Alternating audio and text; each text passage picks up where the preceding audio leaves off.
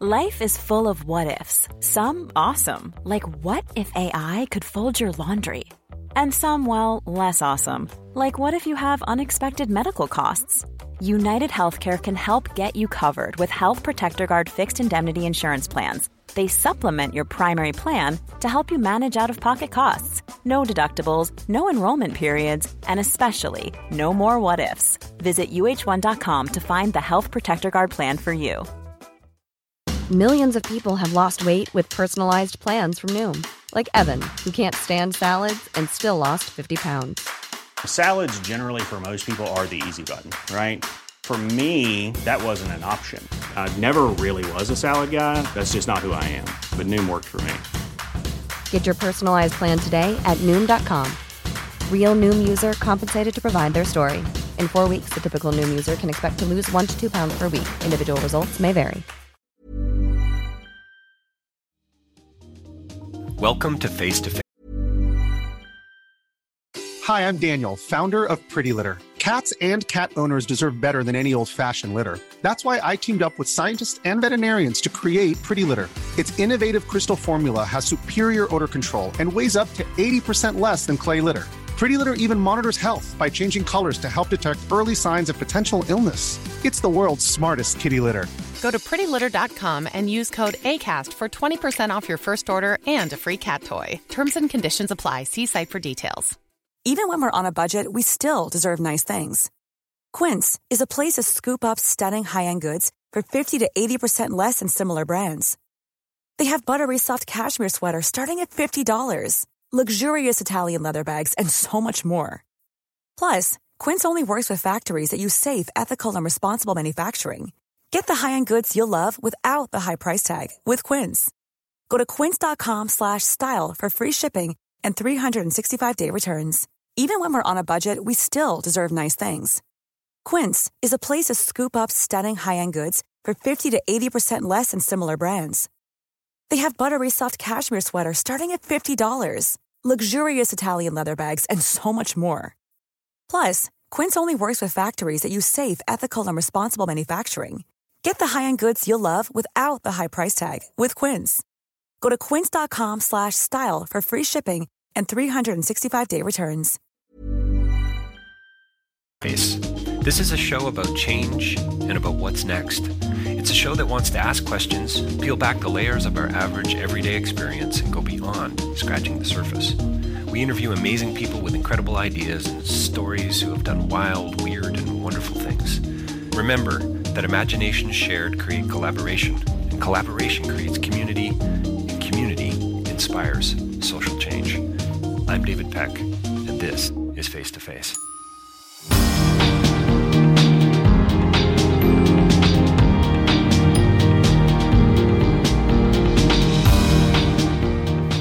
Well, welcome to Face on this beautiful, digitally sunny day for all of our listeners, because it's probably a few weeks from now. But we're joined by Shay Invidiata. She's here today. Thanks for joining us, Shay. Thanks for having me. Oh, it's we've got a pretty serious topic to chat about today, and right now the both of us are smiling. I'm not sure how long that's going to take before that changes, but we are here in Oakville. Shay is the founder and president. Executive Director, sure, yeah, of Freethem. That's freethem.ca. Check them out. They're a pretty important social justice organization working around the world, really. And Shay's going to tell you a little bit more about that. She's also kind of a real estate guru, by the sounds of it. So I'd like to hear a little bit more about that as well, and how the heck working in the nonprofit world and the real estate world, how they may or may not connect. So again, thanks for joining us today. So Shay, tell us a little bit about Freethem. I mean, I know who you guys are and what you're up to. I'm going to dig a little bit maybe into your background too, but what exactly is Freethem doing? I mean, I sort of have an idea when I see the name or hear the name, but tell us a little bit more. Well, I'm happy to hear that when you see the name or you hear the name, that you have an idea of what we're doing. And really the purpose of creating Freethem was simply because when I looked in Canada and looking for different organizations that are fighting human trafficking, one of the biggest things that I saw as a gap in Canada was that there was no real organizations that were branded to just make human trafficking aware. that were just talking about advocacy, education. And you look at organizations like World Vision, and somewhere 10 levels deep, they now, on only more recently within the past 5 years, they have a policy on human trafficking. But still today, when you think of World Vision, you see orange, you think sponsoring a child. Right. You don't think fighting human trafficking. And that was exactly the intentions with Free Them. When I was looking back before 2010, my journey in this started in 2003. And when I finally arrived to the point in around 2009 saying, I really want to create a brand that when you see it, when you hear it, you know that we're talking about fighting human trafficking. You know we're talking about fighting slavery and exploitation in Canada. And ultimately our goal is to be around the world. You know, so much there. I love it. Are slavery and exploitation the same thing? I would say yes. Yeah? Yes. So do you mean in a... I mean, when I think of slaves, and I think when most people think of slaves, obviously because of my work and so on, I've dug a little bit below the surface in the last 10 or 15 years. But I would think most people think, you know, chains, you're in a brick factory somewhere in India, you're rolling cigarettes as a kid in Bangladesh, you're working on a rice farm in Cambodia, etc. That's not the case, though, is it? We're talking about a really kind of multi-layered... I mean, there's more slaves today, supposedly, than there were 100 years ago during Wilberforce's time. That's correct. There are more slaves today in history than ever before. 29.8 million. 29.8 million that are enslaved today. Global Index just reported that in January of 2014. And so when you look at what it really actually means to be a slave, I think, and most people, and maybe even some of your listeners today, would say, well, slavery is illegal. So what do you mean you're fighting slavery? It's abolished. Well, slavery was made illegal, but it has never been abolished. It's still alive, and how we see slavery today is very different than what we've seen in films or we've read in the history textbooks, or some of our ancestors, our grandparents and great-grandparents still have the stories being passed down to our generations today. So, and we've used different words like human trafficking, like exploitation, which now in a legal context has conflict because we have laws around slavery, and how we have defined slavery being that one person is a master over another human being or has the right to purchase and own a person has been outlawed. So globally we say, well, yes, that doesn't exist. But today there is this underground movement, this 29.8 million people that are enslaved today, where we would say that their rights are being exploited, their dignity is exploited, their bodies, whether it's being for forced labor or sexual exploitation, which in Canada is our two most prevalent forms of trafficking, and saying that really now looking at what human trafficking is, and when you break down the essence of both, we arrive back to, wow, you really are a slave. People don't want to believe, though, that, do they? No, I mean, of course not. It's ugly. That's horrible, right? I mean, what do you mean there's more people enslaved today than there were, 100 years ago or 150 years? That just doesn't make any sense. Right. Aren't we educated? Don't we live in a globalized world and so on? And that this is happening in Canada. Never mind that it's Nepal, India, Thailand. Exactly. Why? I mean, this is a tough topic to talk about. There's no question, and I'm sure you've chatted about it in a variety of different settings over the years in your travels and so on. From probably birthday parties and Christmas gatherings and so on, right down conferences, etc. What is there a common denominator here with respect to why folks shut down? Or might shut down, or maybe that's not been your experience. Maybe people are very open to hearing about it once the conversation starts. Folks meaning people you meet. People you meet at a dinner gathering, or hey Shay, what do you do? Well, I'm into real estate, but what really excites me is this, and you start telling them about Free Them, and before you know it, they're kind of looking for somebody else to talk to. Right. Right. Well, I think that a part of it, one of the biggest points is that it is really, really not just ugly. In my opinion, human trafficking is evil at its best.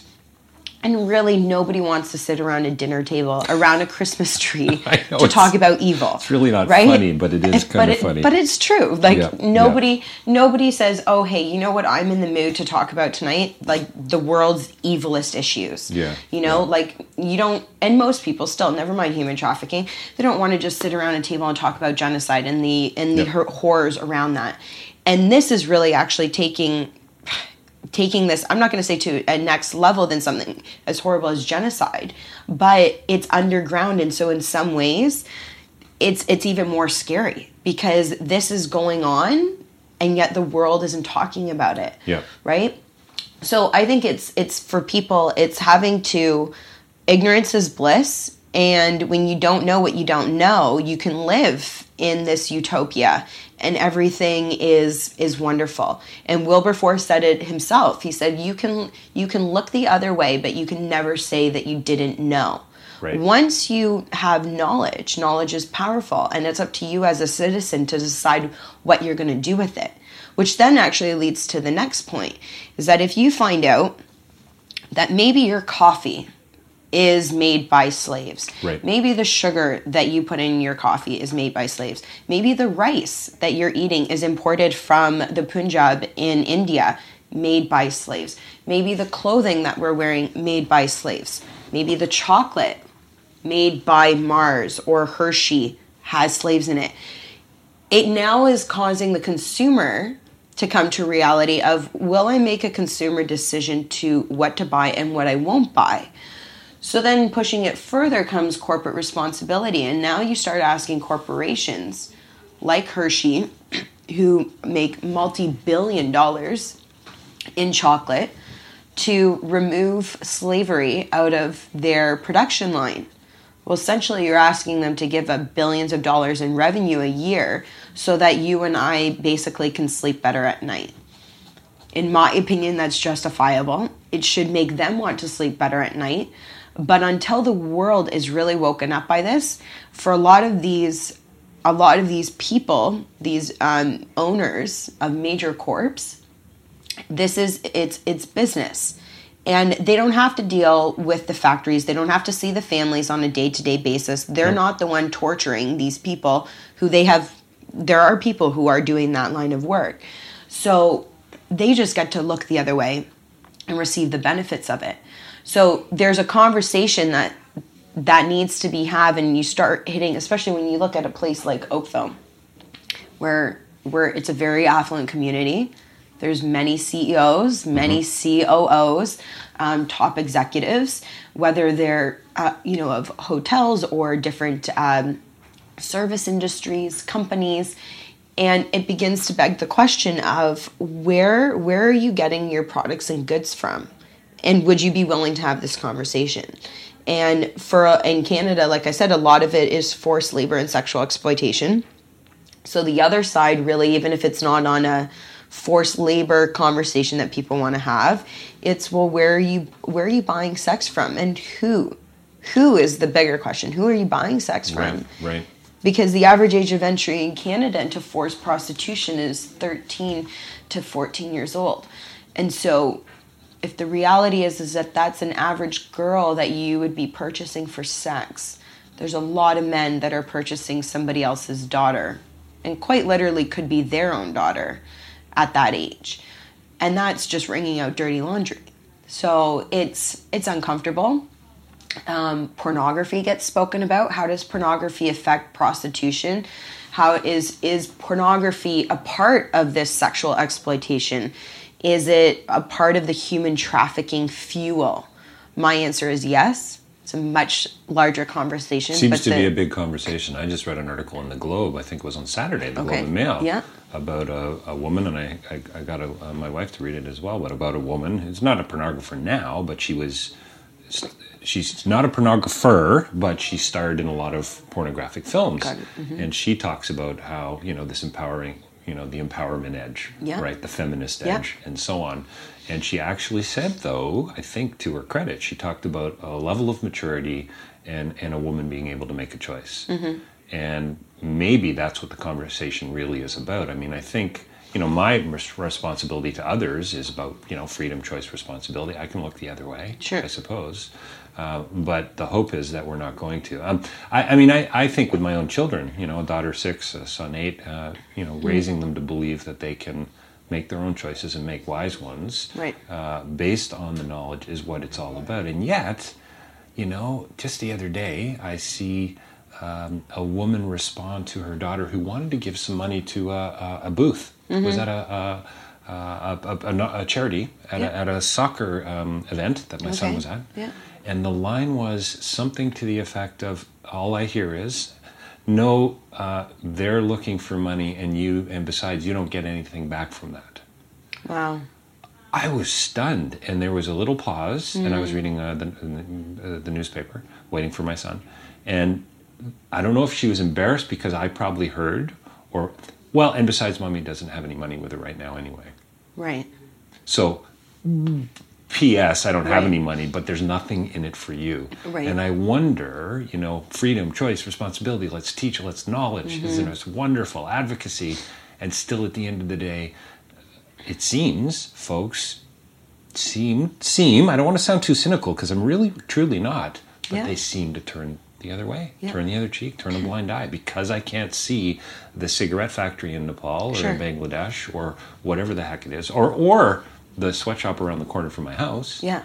I mean, I heard recently, I read an article, and you can tell me more, I'm sure, just in Halton, along this is like some Spears sort Road. of sex corridor. Yeah. I was blown away. Yeah. Yes, I would have said, yes, it exists, but I wouldn't have said it's like a corridor. Yeah. Pure Gold is a strip club on Royal Windsor that has had cases, and along Spears Road, not too far from where we are, there's been massage parlors that have been fronted and busted as illegal brothels that have been shut down numerous times. So yes, Halton, in this little affluent community, has richest an issue, place in Canada, right? Yeah, has an issue of human trafficking. So tell me what your sense is about this whole corporate social. I mean, there's a connection here. So we're talking about Mars and about chocolate companies and so on. They seem to be changing. They talk donating to UNICEF. Fair trade chocolate sometimes, depending on the bar, I suppose. Peanut free, right? Yeah. Things are getting better, it seems. Do you think they are, or is it too slow? Would you, is it really all about, the consumer power of purchasing a more fair tradable product? I mean, there's a lot going on, it seems to me, in what you've said, but I wonder, I guess, are things changing, and how do we push it along, I guess, a little farther, a little more quickly? Mm-hmm. So, I mean, one of the, I'm going to say yes, things are changing. There are great groups, and to the credit of, I'm going to credit Stop the Traffic in the UK, a great organization, and their traffic is just TRAFFIK, Stop the Traffic. And they have done, and you go on their website and you'll see they've got all these different petitions, legislation, motions that they've put forward in the UK to encourage and ask and also get responses from these chocolate companies. Like you said, there is change happening. Is it too slow? I'm going to say yes, but that's only because I want it yesterday. Mm-hmm. The reality is that these multi-billion-dollar corporations cannot change companies overnight. And so companies like Mars, like Cadbury, like Hershey, they have implemented, and they're saying by 2020, they will have X percentage of their company to be fair trade, slave-free. Right. And so it's a step in the right direction. And I think it's even though it's difficult and they've received a lot of flack for it, they're also pioneers in being leaders in this change, and a very difficult one at that. And so it is happening, and I'd like to see it. It's going to start continuing in other countries. Like I shared with you before we jumped on the interview today, that I just got back from India. Right. And one of the guys that I'm speaking to, his left what he was doing in India, and his sole focus is going to be pushing on governments from the UN for a legislation that says that imports and exports from countries need to have X amount of slave-free in order for you as a country to receive goods. Meaning what? For example, like I shared, the Punjab in India, all of the rice fields there, very rich state, but the rice fields there are all using slaves. Born into bonded labor, families, generations enslaved in ancestral debt for small loans, taking a loan of $20, and now they have these interests that are, to you and me, it's mind-boggling, right? It's not even a massive amount, but because you don't know what 1 + 1 is, and that 1 + 1 = 2 to you and me, to them 1 + 1 = 1,000, and they don't know. Yeah, breakfast at Sunset Grill is a lifetime of bondage for right? others. Absolutely. Yeah. And so when you look at a state like the Punjab, where the rice and what we consume, what his goal is saying, speaking to India's government to say, if you want to export rice, you're going to have to show that you have X amount percentage slave-free from your rice produce leaving the country. And guess what? Canada is now going to be implementing laws where you have to have 90 to 100% slave-free. And if you can't show that, then your goods don't come into our country. And so really that's the pressure that needs to be happening from governments worldwide.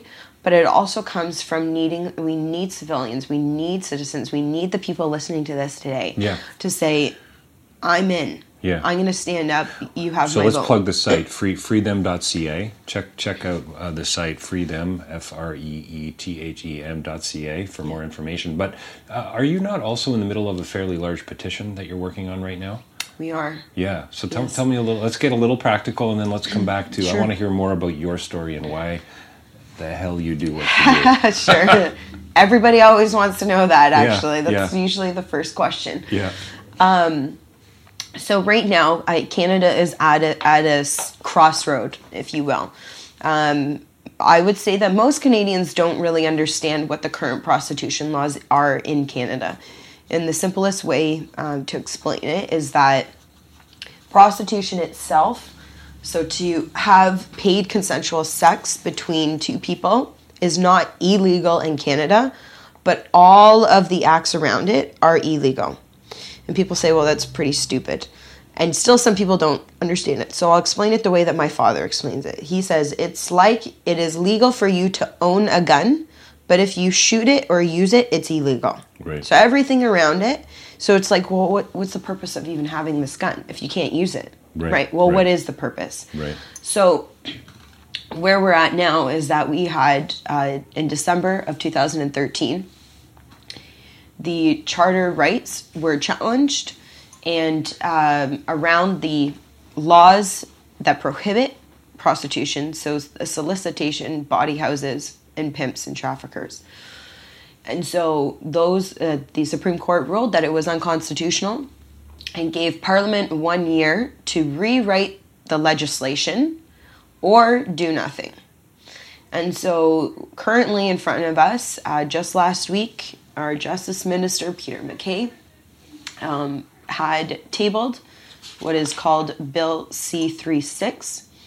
And this act will, for the first time ever in Canadian history, address the demand of prostitution, which fuels human trafficking.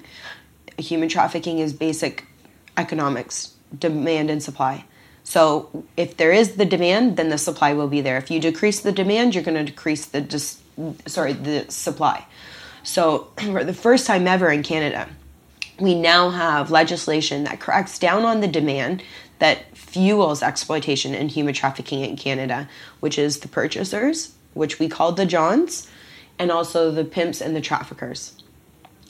It also allows for the first time ever for women and young children, keeping in mind the average age of entry is 13, 14 in Canada, to no longer be criminalized, but allowed to have exit strategies and support in place. The federal government has committed to $20 million in that funding. The next natural question is that enough? Mm-hmm. No, it's not enough, but it's a pretty darn good start. It's a $20 million start that we didn't have before. Sure. And the federal government, the Conservative government is committed to the longevity of this bill. So they also recognize that this is just a start, this 20 million. Yeah. Let's get the bill passed, and then we'll continue the conversation. So now we have exit strategies in place. One of the biggest confusion points around this bill is there's a clause in there that says that we still want to protect children and vulnerable. Therefore, the selling of sex, solicitation, cannot be seen in a place where children may be reasonably found. Right. Playgrounds, schools, faith communities, wherever a child could reasonably be found. And the biggest, kind of confusion around this is, well, where is a child reasonably found? Police are going to be able to exercise discretion. The conversation then comes up, well, what if it's a 17-year-old? Again, the police are there for the first time ever for these women and children who are not there by choice to have them out. So if they're being forced, hypothetically, if they're being forced to prostitute themselves by a park in daylight or evening time where a child could reasonably be found, the most hypothetical situation is that they are going to be arrested, removed and detained, and upon taking their statement, all charges are going to be dropped because the police officer will use discretion to find out that this girl is a minor and is not there by choice. So for the first time really ever in Canadian history, we have a piece of legislation that actually cracks down on human trafficking in Canada and allows for exit strategies for those who are enslaved or those who just want out. Women who might have a pimp or might not have a pimp, but they say, I want out, but I don't know where I would go. I don't know where I would turn to. Well, now we have funding that's going to help support you in that journey out. And so this is what we are trying to push. The second reading will take place this Thursday, which I believe makes that the 19th. Or no, sorry, the 12th of June. And then the third reading will be in September. So you're asking people to sign this petition to say, yes, Bill C-36, let's push this through. This is a good place to start. Yeah, sign Bill C-36. Further, if you again go to our website, freedom.ca, this afternoon we're actually going to be putting up a template that you can sign to send to your MPs. The MPs are the most important right now because they are really the ones that are voting. Right. And so the petitions is needed, and we'll gladly take those, and that's also on our website under our resources. If you go under Learn Action, you'll find a ton of tools that you can download. Where collect signatures, send it to Parliament is free as well. For you to mail anything that goes to the House of Commons to Parliament is free postage. So send that in. But the biggest is emailing your MP, picking up the phone and calling them. By law, they have to respond to you. Right. And this is the biggest thing that we need right now is our members of Parliament to be on board with this bill. Sounds kind of historical in a way. It is. And precedent setting. So why is this such a concern for you? I mean, you could have looked at extreme poverty or HIV/AIDS, or you could have got involved in any number of issues. You could have got in at-risk communities here in Canada or Indigenous communities in Canada. There's so many issues. As a teacher at Humber in international development, it's just one issue after another. Sure. However, it does seem they're all connected in one way or another. So why slavery? What was it? Was it a book? Was it a film? Was it something that happened to you personally? I mean, ridiculous question, I know, because these things happen over time. And, it's not one event usually that does this. But I'm just kind of interested more in your personal history. I actually wouldn't say it's a ridiculous question. You'd be surprised as to how many people, when I meet, I ask the same question. Mm-hmm. And many people will say it was a documentary film that they watched and that was it. Or it was a story they heard and it triggered their heart, right? Yeah, they've got a 14-year-old son or whatever. So I'm just saying that for your viewers. I don't think it was a ridiculous question. I think it was a fair question. For me, though, it wasn't as sudden as reading a book or hearing a story. For me, it was coming over a period of time and realizing what I was being confronted with. I started my journey in this in 2003, and I was living in Honolulu, in Waikiki. I've been to Waikiki. It's amazing, isn't it? It is. Yes, I've been a few times actually. So then you will know. You'll know exactly where I lived. For those who have also been to Waikiki that are listening, you'll remember there's 3 main roads in Waikiki. And the middle one there is known as Kuhio Avenue. And if you stay there long enough, you learn that to be known as Candy Lane. And that's where my dorm was. I started my degree at Hawaii Pacific University. And so the Ohana Surfrider East was our dorm, and half of it operated as a hotel and the other half operated as the dorm for the students. And literally 20 feet in front of my doorstep was the track, which is just simply where the girls would walk and offer sex. We had a strip club down the street from us as well, which I didn't really... You were right in the middle of it. I was right in the middle of it. And I never knew that there was actually a strip club there, probably until a month after I moved there. And I don't think my parents ever knew that there was one there either. I'm not so sure that they would have left their favorite and only daughter there. I always say that. I'm like, I'm my father's favorite daughter, given the circumstances. And so I would see these girls. I would go to night classes and I would see them. I'd come home and I'd see them. I'd go out to the bars with my friends or dinners, going out to restaurants, come home and see them. If you have the pleasure of living in Hawaii before you go to school as well, sometimes you wake up early in the morning and go for a surf. That's what we do. And I would sometimes wake up at 5 a.m. to go for a surf, and I would still see these girls there. And after a period of time walking back and forth, you really start to realize they're either going to be your neighbor that you just don't talk to ever, but you see them every day, or you can engage them like they're a normal human being and that they're actually your neighbor. And so that's kind of where my journey really started in this. And what I had started to realize or noticing, which at that time kind of intrigued my curiosity. I was 18, and I started to see these girls that were younger than me. Some of them way younger. Looked like they were like 13 years old, 14 years old, putting on mom's makeup, high heels that didn't fit, bodies not fully developed yet, and really looking like they're playing dress up and on the streets. And some of the women were a bit older than me, but the vast majority were in that like 16 to 18 sweet spot kind of. Right. And at that time, I just wanted to really understand why. Why would a girl choose to be in this? Whether you agreed with prostitution was right or wrong, however you were brought up, I wanted to leave all bias, all kind of dispositions at the door. And I just wanted to be present. I just really, as I said, I thought that these girls, they are my neighbors, so I want to get to know them. And if I'm going to want to get to know them, I need to do that without any judgment in any fashion. And I think it's much easier for women to judge these girls than men. Interesting. And so I started to learn their stories, and that's a much longer conversation. I'm sure we could do a whole interview just on that. But I started to engage these girls, and what I learned over a 2.5 year period is that their stories started telling me that these girls are not actually prostitutes, but that they're prostituted.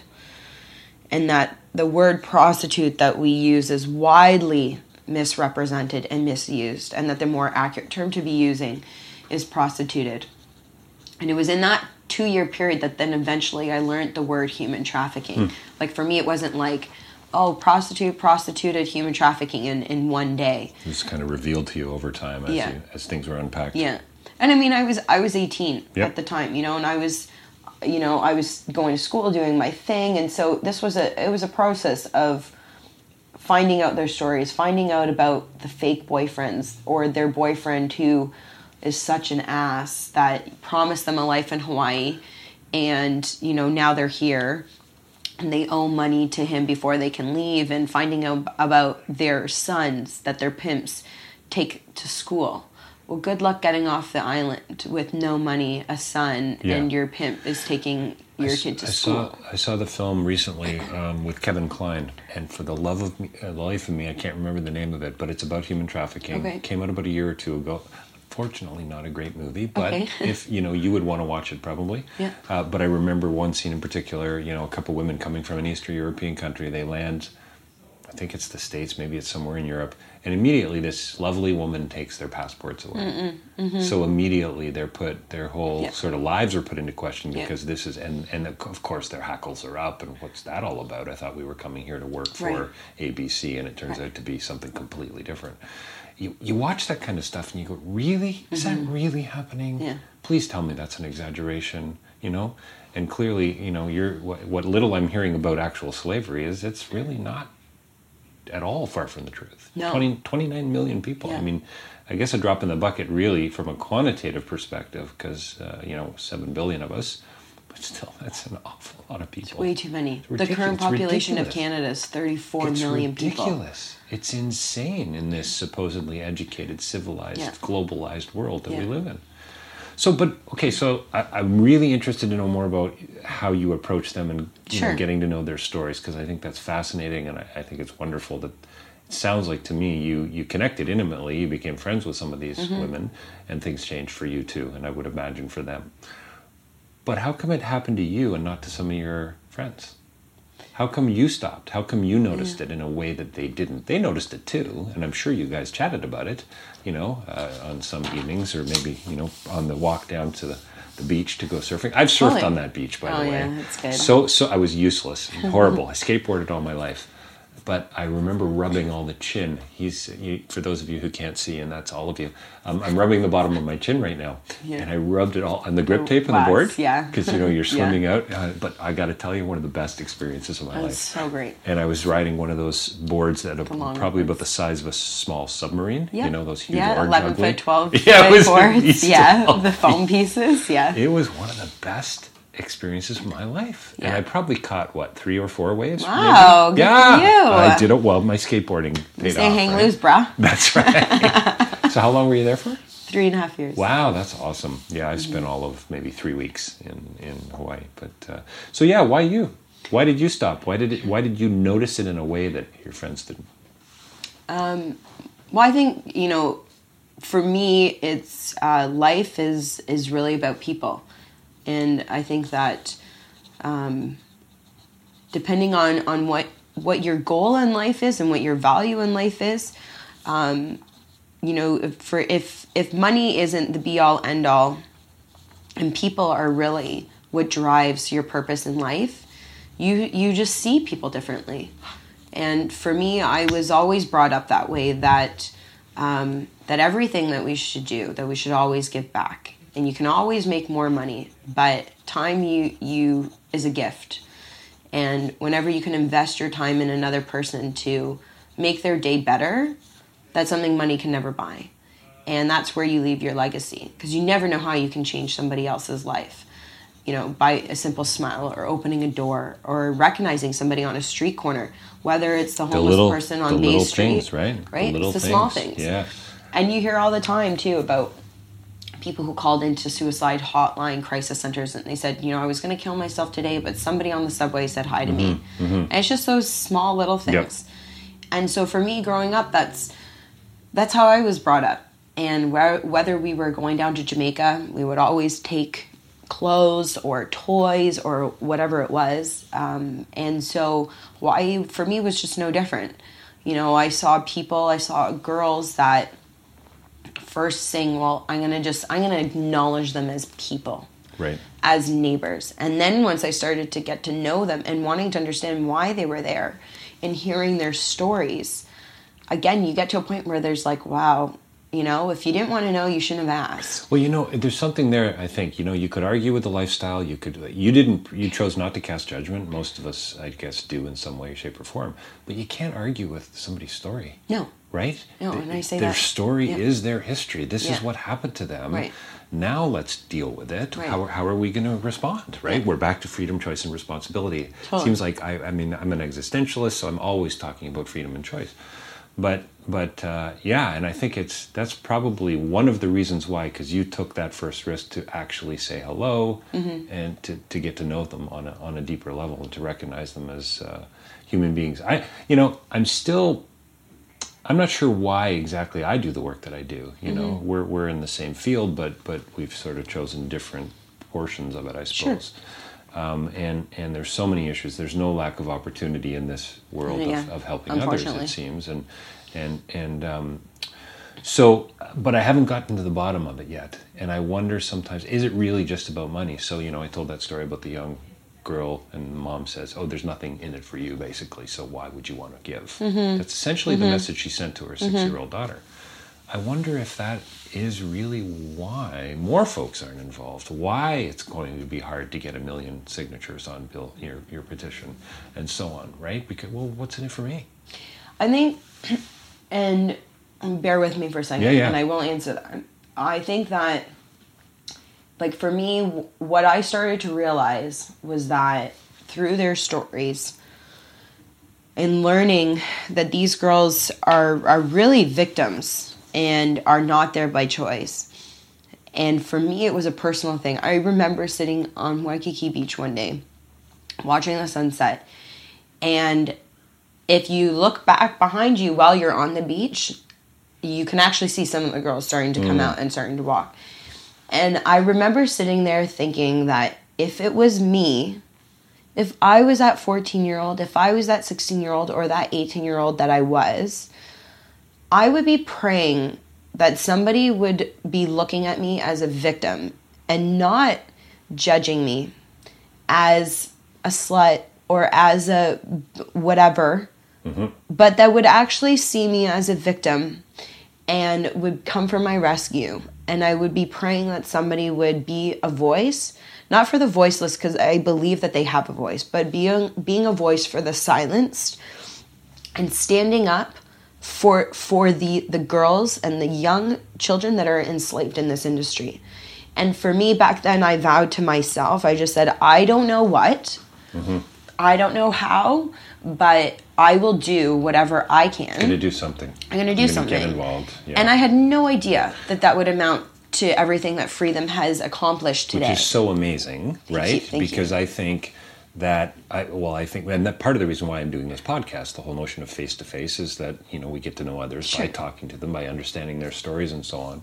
I think it's awesome that this has blossomed out of you trying to get a better appreciation for somebody else, right? Because typically it's all about our backyard. Right. Get me the hell out of your backyard. I don't even want to see inside of it. Totally. I'm going to build my fence higher. Yeah. Right? I'm going to use brick this time, not pressure-treated wood. Right. Right? And so I just think that's amazing that it was a narrative, personal contact that made all the difference for you. Obviously, there were other things, your parents' upbringing and their care and living in Oakville and privilege and all these things that play into it, as they do in my life as well. But the actual physical contact with somebody else kind of made the difference. And I think that's going back to the mom at the soccer field. Yeah. Like, I think, like, if I had seen that, given what we're discussing, like human trafficking, I don't know the cause, that stand was there for, and it's irrelevant. It is irrelevant, really. But it was it was a charitable cause of one kind or another. Yeah. And if the tables were turned, and that was your daughter,